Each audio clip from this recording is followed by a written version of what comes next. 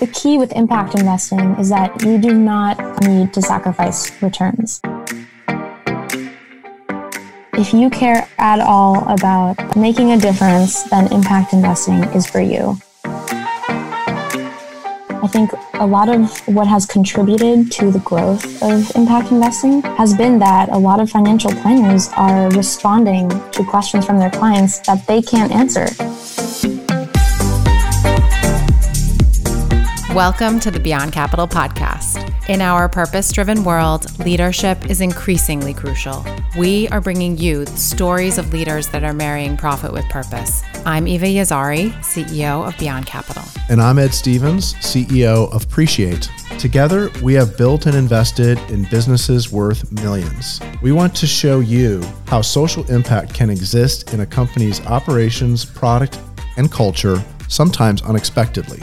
We hope you walk away knowing the possibilities of social impact for you and feeling inspired by the potential to do good. This is the Beyond Capital podcast. And today we have a very special episode, getting started with impact investing. And Eva and I are going to take you through, together with our producer, who we're so glad to have on the show today, Mathilde Benefla. Hi, Mathilde. Hi, great to be here. Okay, well, all of us are going to help you unpack what impact investing really is, talk about how you can get started, and dive into how impact investing has been affected during the COVID pandemic. I'm really excited to have this conversation. Hi, Ed. Hi, Mathilde. How are you all doing today?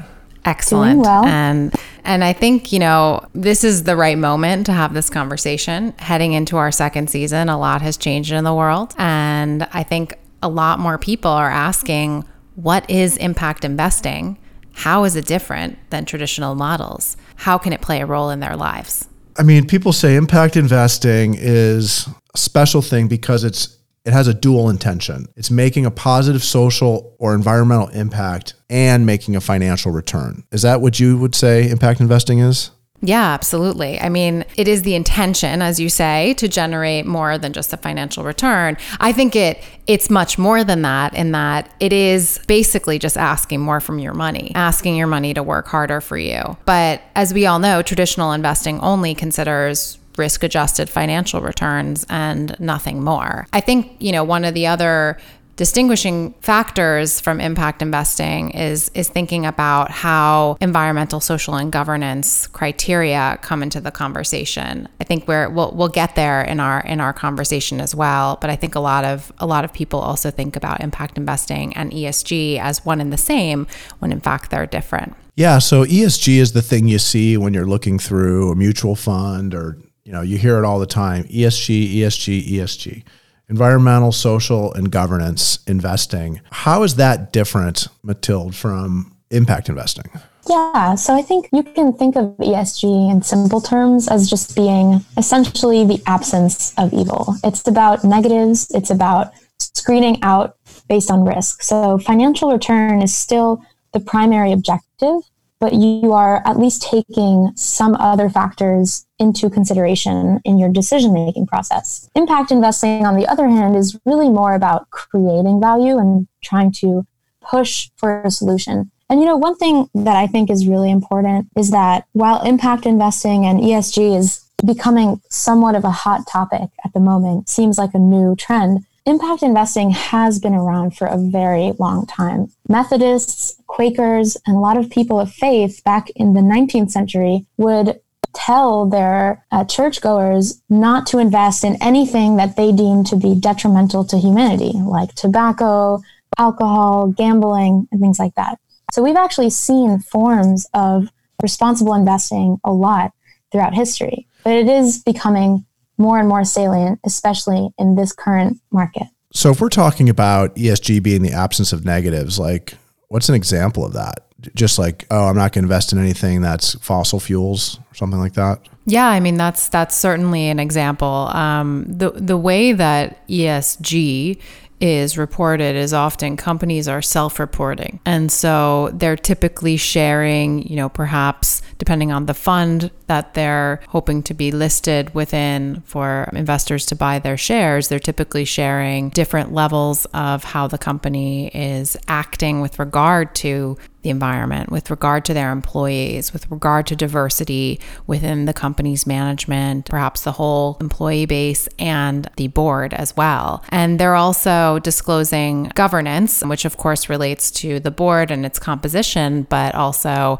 perhaps, ratios of executive pay. Just thinking a lot about our conversation with Dan Price last season about, executive pay and how it relates to employee pay is definitely one example of that. And so when they're self-reporting, it means that the information can be varied. But when we look at ESG funds, we have some of them that, I've invested in are the Aspiration Redwood Fund, the Domini Impact International Equity Fund, which is more international, the PAX, MSCI, EFA, ESG Leaders Index. All of these funds have their own specific criteria for why a company would be included. And so they pull the ESG data that companies are reporting on their own and then decide whether to include companies. And so, yes, you're absolutely right. Exclusion of fossil fuels is probably, the most basic example, but it could also go, as far as to include all three factors like environmental, social factors, as well as governance into one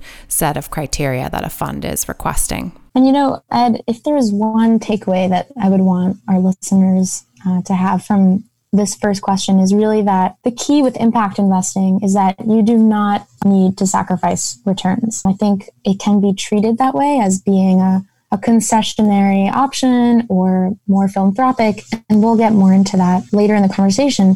But you can absolutely have standard financial returns when you are thinking a little bit more deeply about the social impact as well. It's not a sacrifice. Yeah, I found that to be true with my portfolio.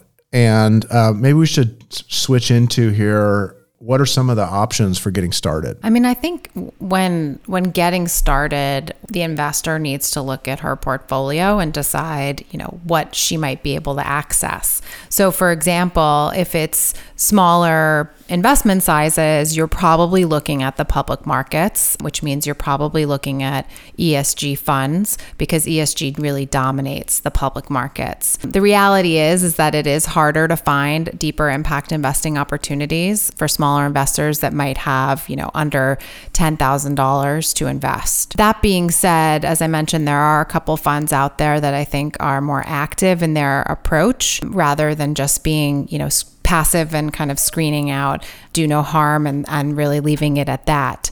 There are also some apps like Robinhood that you can easily use to invest directly into companies that align with your values or are working to address a societal issue. And so I think what's important is accessibility when getting started and understanding what is accessible to you as an investor. Ed, my brothers love Robinhood. I talk about this all the time. They've been investing directly into companies, kind of a hobby for them. And, knowing that I'm in the impact investing space, they often ask me for, socially responsible companies that they can invest in. So if there's a company out there that you feel really strongly about or are really excited about, that's a great way to invest as little as $5. And you're just putting a small amount into a company that you believe in. That absolutely counts as an impact investment. And so Aspiration, that's another one. They've got the Redwood Fund. That's kind of like an online bank that has some investing options. So those are like the small starting points where, $5, $25 is the starting point. What's the next step up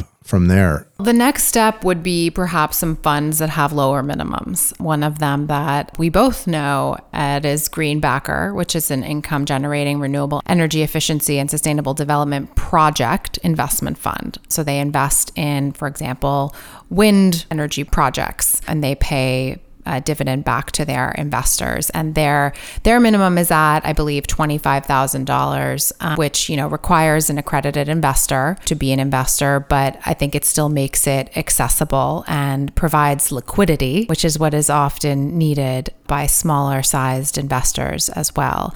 And I think, just in general, the impact investing, I believe, opens up the conversation around money for people who perhaps don't have, $250,000 per investment, or, are extremely wealthy or ultra high net worth in parts of banks where they can really have bespoke solutions. And one of those areas that is kind of under noticed is being able to put your money into a bank, which is lending in your local community, and using your capital in a way that where it's, in a savings account in a way that is more consistent with your values. Yeah, I never really thought about that, but it's pretty interesting because, the bank takes your money and then they're lending it out to other people. And so if they're a purpose-driven bank and they're lending it out for good purposes, then it's kind of like even just by putting your money in a savings account, you can be doing some good.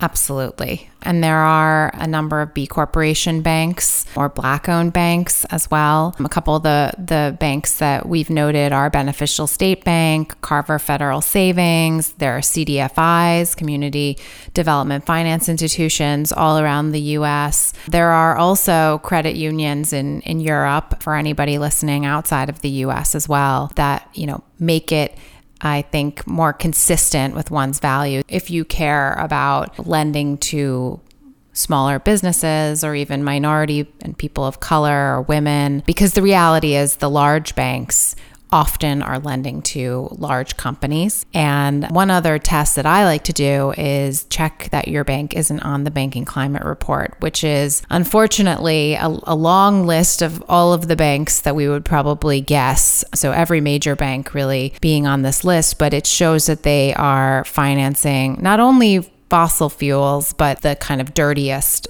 industries within the fossil fuel industry. So they're not even thinking about kind of like transition to energy future. And some banks are making strides. To their credit, JP Morgan, which is the worst offender on this list, has aligned their strategy with the Paris agreements. I believe UBS is also on the list, but they have decided to share sustainability as a default in their private bank with all of their clients recently. And so banks are kind of making changes as we speak, literally. But I think it's important to just understand what I would call, where your money sleeps at night.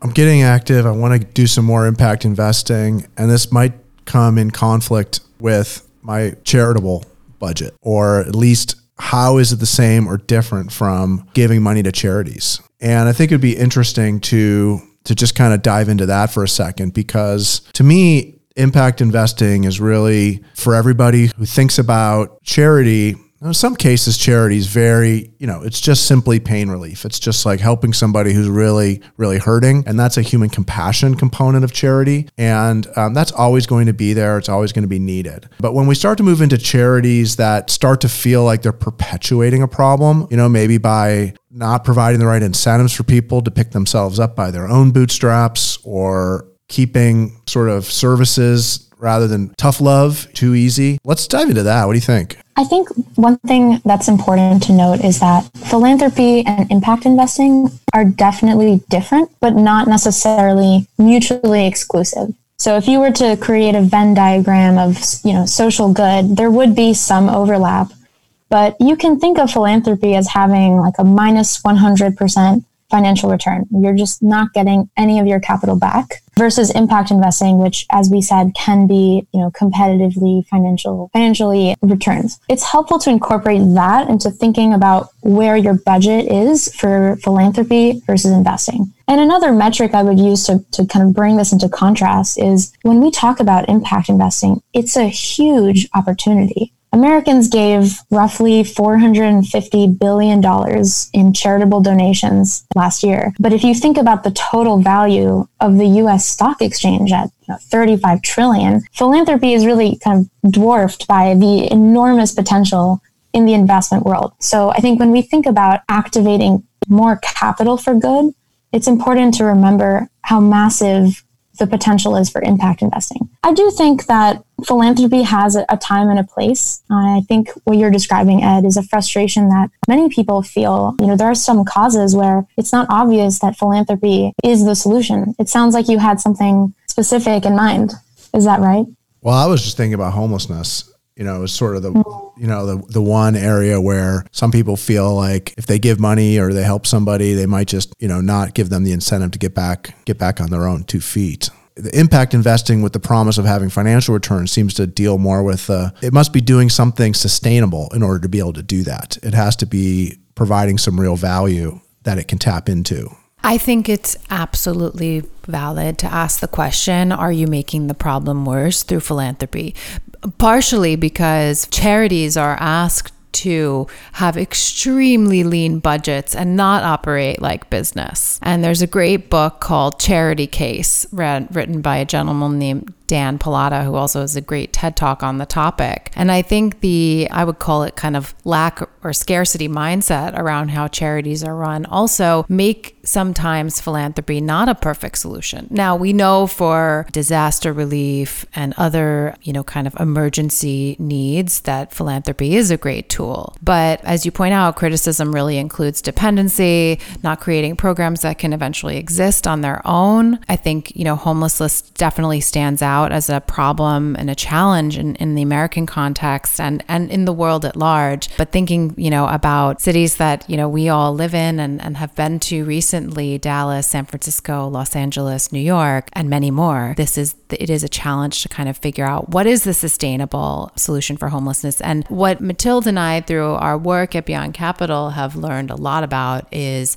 the existence of a social challenge within a larger system. So, thinking about maybe what are the factors and how can impact investing really help the factors that cause homelessness, including rising house prices, so affordable housing, economic instability, ensuring that, their companies are paying fair wages, which, could be something that somebody decides to invest in, or even employee ownership models are investable. Drug use and mental health awareness, building businesses that really help destigmatize mental health as well. Because homelessness is a deeply multidimensional issue, impact investing, I think, can offer new tools and, longer term sustainable solutions in order to help the people who are homeless have more support around them to work their way out of their situation. So I think that, there's some innovation to be had there, thinking about different ways to help people access finance. We know Kiva really well for microfinance, helping people create bank accounts with low balances. I love that Jeffrey Brown, our first interview on this podcast, had a credit union in his supermarkets where you could have a bank account with a zero balance. So I think there's some innovation, certainly within impact investing. That guy's a rock star. Yeah, he's a hero in many ways, and he sets the bar high for thinking beyond just what we maybe would think. Okay, we need a bank for people in this neighborhood, but he goes one step farther to really understand what the problem is. And the problem is that when you're living paycheck to paycheck, you don't necessarily always have money in your bank. And so you need a place to at least have a place to put your paycheck. So I think that there's a lot of evidence also around pay for success programs where an investor provides capital for an evidence-based program to improve outcomes. So for example, like if a program achieves a reduction in homelessness, the investment is repaid by even like a big funder like the government or a foundation. And there's some preliminary evidence from MIT that suggests that programs like that can also be effective. So besides the sort of like, I don't know quite how to put it, but let's say the tougher philanthropist, the one who really doesn't want to perpetuate the problem, impact investing is an avenue that could satisfy their need for progress, for solutions. But also another aspect of impact investing that's kind of in a way different or better than philanthropy for a certain population would be people who don't really have a lot of money to give, and they really should be saving for their first college tuition or for their retirement. And, if you really should be saving at a certain part in your career, and that's not when you should be donating a ton of money. And so... Yeah. Right? So that's another area where impact investing can make a huge difference for somebody when you just don't have the dough. Yeah, that's absolutely right. I mean, when I think about people in my general age group, we're thinking about, we have student loans to pay, we are living in extremely expensive cities, and we're just getting started in our career. And I think, at the same time, we're very activist and we care about social causes and we want to be involved, especially at a time when there's so much political uncertainty, so much happening in the world that we want to contribute to. And I think philanthropy is appealing, but when you've exhausted your budget to just give out money, young people especially could really benefit from using impact investing as just another tool in the toolbox of contributing to solutions. And so in that way, I would say impact investing could actually be thought of as more accessible than philanthropy, because you don't need to have massive reserves and savings to be able to contribute to the solution, even though there are barriers to entry for some of the more exciting funds and private investments. Impact investing in the ways we've described before really can be a great way as someone with a more limited philanthropic budget to make a difference. Yeah, I mean, I personally want the generation, the millennials and the Gen Zs, I want them to be helping to decide where money goes to solve for social problems. I think it's problematic that we only have billionaires and wealthy individuals making decisions on where capital flows to solve social problems. And so I love the accessibility piece. I love the democratization aspect of what impact investing does, because again, as we've pointed out, you can actually be an impact investor with $50. And you don't have to write thousands of dollars, for 100% loss return in a donation. Okay. So if I want to start and, if I have a financial planner, or even if I'm doing my own financial planning, what questions do I start off with? Well, I think the first question that you really need to ask is, what do I own already? What might be inconsistent with my values in my portfolio? And that could help you understand what your values are. Sometimes it's actually easier to figure out what you care about by knowing maybe what you don't want to have in your portfolio. But if it's abundantly clear to you that you have a specific cause that you like to support, maybe it's through your philanthropy, maybe it's through what you spend your extra time on or your skills, it might be easy for you to define your values. But I really do believe that kind of knowing what you own and defining your values is step one. There are many ways to say don't wait for perfection. Don't let perfect be the enemy of good, I think is one of them. And also then, the second step would be to find an investment, make an investment, and learn from that investment and what you are able to achieve in terms of not only financial return, but social or environmental return as well. And the fact that you are asking questions is probably the most important part. I think a lot of what has contributed to the growth of impact investing has been that a lot of financial planners are responding to questions from their clients that they can't answer. And so they're pushing for new products, they're pushing for more opportunities and options to have portfolios that are sustainable or socially responsible to offer to their clients. So even just signaling that this is something that you care about is actually making more of a difference than you might realize. Absolutely. I think that there is a pioneering piece here, and I think everybody likes to be a first mover, and this is the time to do that. This is the time to express your interest. Going back to values, though, I do think that there are some other tools, such as the Sustainable Development Goals, which are a guiding framework and set of 17 goals that we can all align not only our money, but our entire lives with. They include gender equality, zero hunger, affordable and renewable energy, climate action, and many more goals that relate to kind of the social and environmental progress that we need to see over the next decade in order to kind of keep our world healthy. Let's put it that way. When I looked at the SDGs, and I'm not a big acronym guy. I actually forbid acronyms in all the companies that I run. In every company that I run, there's a permitted list of acronyms that you're allowed to use in a meeting or on company business. And some of those would include things like USA. There are some that are allowed. But SDGs, like nobody knows what that means. Sustainable Development Goals. It's this very comprehensive list of 17 things that would make the world a lot better. I think the UN put it together or something like that. Yeah. Right?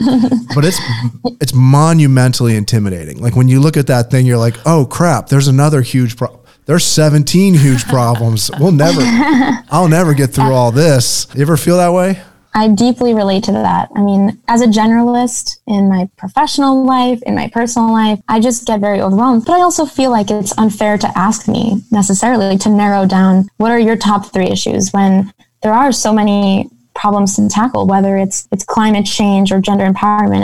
And I envy people who are able to have this laser focus. But I don't think that that's a reason to hold you back from impact investing. It's okay to have diverse interests. And lots of areas that we're discussing are very interrelated. You know, we may not realize, but just to use my previous example, gender and climate change are actually very interrelated when you get down into the nitty gritty of what to do. And so I would say that defining your values doesn't have to be as daunting as it sounds. You know, it might be helpful to think about other areas in your life. Like, you know, if you do give philanthropically, what causes do you tend to gravitate towards? Or if you are someone who would consider yourself to be a conscious consumer, what products do you typically spend on or spend extra time researching? That could be a clue. But overall, I just want to emphasize that defining your values is very much an ongoing exercise that you may want to wait a little bit in your impact investing journey before really digging in.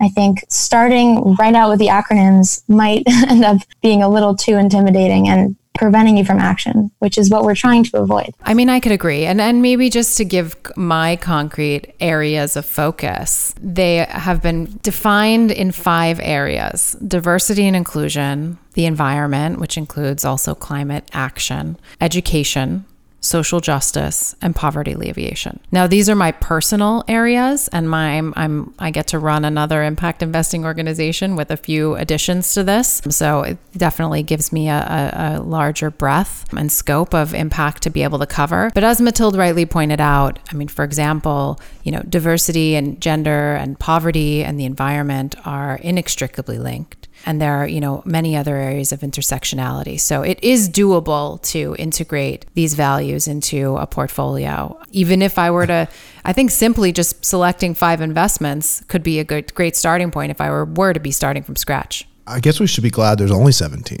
I think you're right. There could be 100. I think you're absolutely right. And they each come with a really great little infographic that I think is intended for accessibility of information. Okay, so before we shift off of this topic and dive into kind of like impact, Eva, I know you've got a lot going on, and with Beyond Capital Fund, you're very active. You know, so I want to know what's going on with impact investing in COVID. Like, how is it affecting things in India or Africa or even in the US? But before we shift off of that, I thought, you know, what kind of came to my mind as a summary of all this that we've been talking about is, you know, besides knowing what you own, the other way to think about it is everywhere your money goes, it's having an impact. And when you invest it, it also is always having an impact. You want to know what that impact is as much as you can. Absolutely. I mean, this is why I think that impact investing is a mindset, and it is not just a practice that you can employ in your stock portfolio. It includes conscious consumerism. It includes going beyond your activism. It includes using your time and your skills. I really do believe that no investment is neutral. And when you exercise that muscle, you start to have more understanding of what impact you want to have in the world and can really, you know, bring that forward. And I mean, when thinking about going back to kind of the example of, you know, philanthropy and being a tough philanthropist, I actually see it as just being a systematic, you know, citizen and systematic philanthropist and applying that thinking to the whole world around you and not just one bucket of your life. So you are absolutely right. And I think this is kind of the most powerful piece of impact investing is that there's so many ways to get involved, but it doesn't always have to be, you know, making an investment. It can be conscious consumerism and other ways. What's going on in COVID? Yeah, Corona. I haven't heard it described that way in a while. I think COVID provided an interesting opportunity for impact investing to rise. There's a lot of evidence in the press all over the place, stating that impact investing and ESG in particular has really shown in market turmoil. It's not a fad, it has staying power, that the factors that comprise ESG, you know, environmental, workforces, governance are all viewed as risk factors and that they should be incorporated into more traditional investing and really help to not only boost returns, but manage risk on the downside. So in general, ESG, which is the kind of public market that's most easily measured, performance has been good. As we all know, market performance has also been pretty good. But I think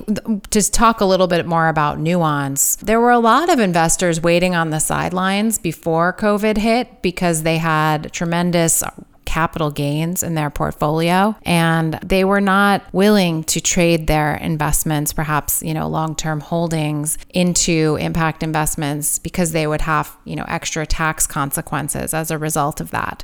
And so when the markets dropped, it also provided a moment for impact investors to take advantage of perhaps, switching into some other positions that were more consistent with their values. I'll get to, of course, areas where we invest at Beyond Capital, but just overall in the market, institutions are also really paying attention. And as Mathilde said, there's more demand from clients of all ages. For example, banks are doing things, as I mentioned, as like making sustainability a default option for clients rather than having to have the client actually ask for that. So I think overall, the trend is moving in a direction where impact investing will stay. It's just a matter of how authentic it is. And that's something I personally am concerned about is making sure that it is not surface level and that there are deeper layers of impact that investors can access. How about you, Mathilde? What do you think about COVID and impact investing? I think when COVID first started and the lockdowns began and there was a focus on essential businesses, I think we saw that the way you treat these so-called essential workers really matters. And we've really expanded that definition. I think if you had asked someone in 2019, who are the essential workers of our economy, I think Grubhub and Uber Eats drivers wouldn't necessarily have been at the top of their list. And yet COVID has surfaced the need to protect people who are bringing access to whatever basic good and service people need. So I think I feel cautiously optimistic that COVID has helped the industry in the sense that people are redefining how important different sectors of the economy are to them, and that there's an emphasis on worker protection and safety at work. And I think prioritizing the health and well-being of your employees and really seeing the employee as a critical stakeholder of your business is much more part of the corporate conversation than even 1 year ago. So I hope that the idea of having everyone working from home and not being able to have that much visibility into the well-being of your workforce is giving executives pause and really thinking about how they can support their employees that are making their work possible. I think for sure, in addition to all that, I wouldn't disagree with any of it. I would say that the whole pandemic and all of the life changes, so many people working from home or working in more dangerous situations has really highlighted, I think, for a lot of people what's more important to them. And so from that standpoint, this has been a interesting transformation, more thoughtfulness, maybe it's the absence makes the heart grow fonder, more focus on how important relationships are, and probably overall more compassion and empathy for other people. As you see people who are ill or affected, it's hard not to get that mindset. So that's kind of how I would view it. And Ed, as someone who is in the business of encouraging relational wealth, I'm curious what trends you've seen in the workforce now that almost everyone is still remote. Yeah, well, remote working is driving. First, you see all the collaboration adjustments. So it's like Zoom meetings, different kinds of collaboration tools, whiteboarding tools. How do we brainstorm? How do we innovate? How do we manage processes all remotely? And that stuff's all well and good. And those tools are already really good and they're getting even better. The way we know they're already good is how effectively most of us were able to basically get our jobs done. I'm not talking about, service workers or construction workers or factory workers. I'm talking more about just like office workers. In the office, everyone's been able to get their job done. Many people report even more productively. And certainly saving the environmental cost of driving, of commuting, saving the time, fewer roads to build, fewer emissions, less pollution. Work from home has actually probably had among the most positive impacts on the environment of anything that's happened in the last probably 25 years. Hopefully it'll stay. And I think it will. We focus on the relational side of that, which is, okay, now that everybody's separated, how do you build relationships among people? And so definitely a big emerging market there. People can't quite always put their finger on it. Why am I feeling this way? But then when they do a virtual social or they do something that's just for fun, it can bring them to a place that's pretty good. And, you don't have to be next to someone to have a close relationship. I mean, gosh, maybe I'm dating myself, but, back in the day, we would spend hours on the phone. I would spend hours on the phone call with my girlfriend. We would just talk and talk and talk and talk and talk. And, that was like awesome. So it's like, even if we weren't able to be together, even the telephone or voice is a pretty powerful tool. And then you layer in video and some other things, gaming, other activities you can do. I think people are going to find out that virtual, relationship building over video and other tools is going to be a much, much bigger part of the world than what they would expect it to be, based on what we're seeing. Some of our listeners are not in the US. And what I've also observed is that there's been resilience of conscious leaders who, I would just define as thinking of more than just the financial bottom line, thinking about all of those who are involved. And one company that really stands out to me is Frontier Markets, Ajita Shah, who we had on the podcast in January of 2020, before the pandemic hit, before things changed in her company, and her company really got redefined almost as essential. While renewable energy access was critical from the start, she also was able to quickly pivot, use her nimble and resilient skills as an entrepreneur, and get products, including even, laundry soap and diapers, to her customers, and then, find a way to get tech involved and big data in order to really understand what the trends, what her customers want in very rural areas and very rural parts of India, so that she could frankly, compete with Amazon, which I think is super exciting to have, the female conscious leader out there really trying to solve for access to basic goods and services and hit her stride during COVID. And that is an example that really stands out to me during this time beyond, the borders of the US and North America, where I think there is also great innovation happening, including at your company, Ed. I was going to say, if there's one message or one takeaway as well in this journey on getting started in impact investing, it's that if you care at all about making a difference, then impact investing is for you. Unless your cash is literally just under your mattress, it is having an impact. And so I hope that you feel inspired to get started today, maybe tomorrow, on this really exciting journey. Couldn't have said it better myself. I couldn't agree more. And Mathilde, you are also a big inspiration for me in how you really aim to align your whole life. And so that would be my takeaway, is that, again, impact investing is a mindset. It inspires action amongst portfolios, entrepreneurs, and innovation. I find this all very exciting, but it is something that we can all do and align our lives in a more consistent way with our values. Thanks for being a beacon of that. Thank you. Well, that was fun. That was great. Thank you.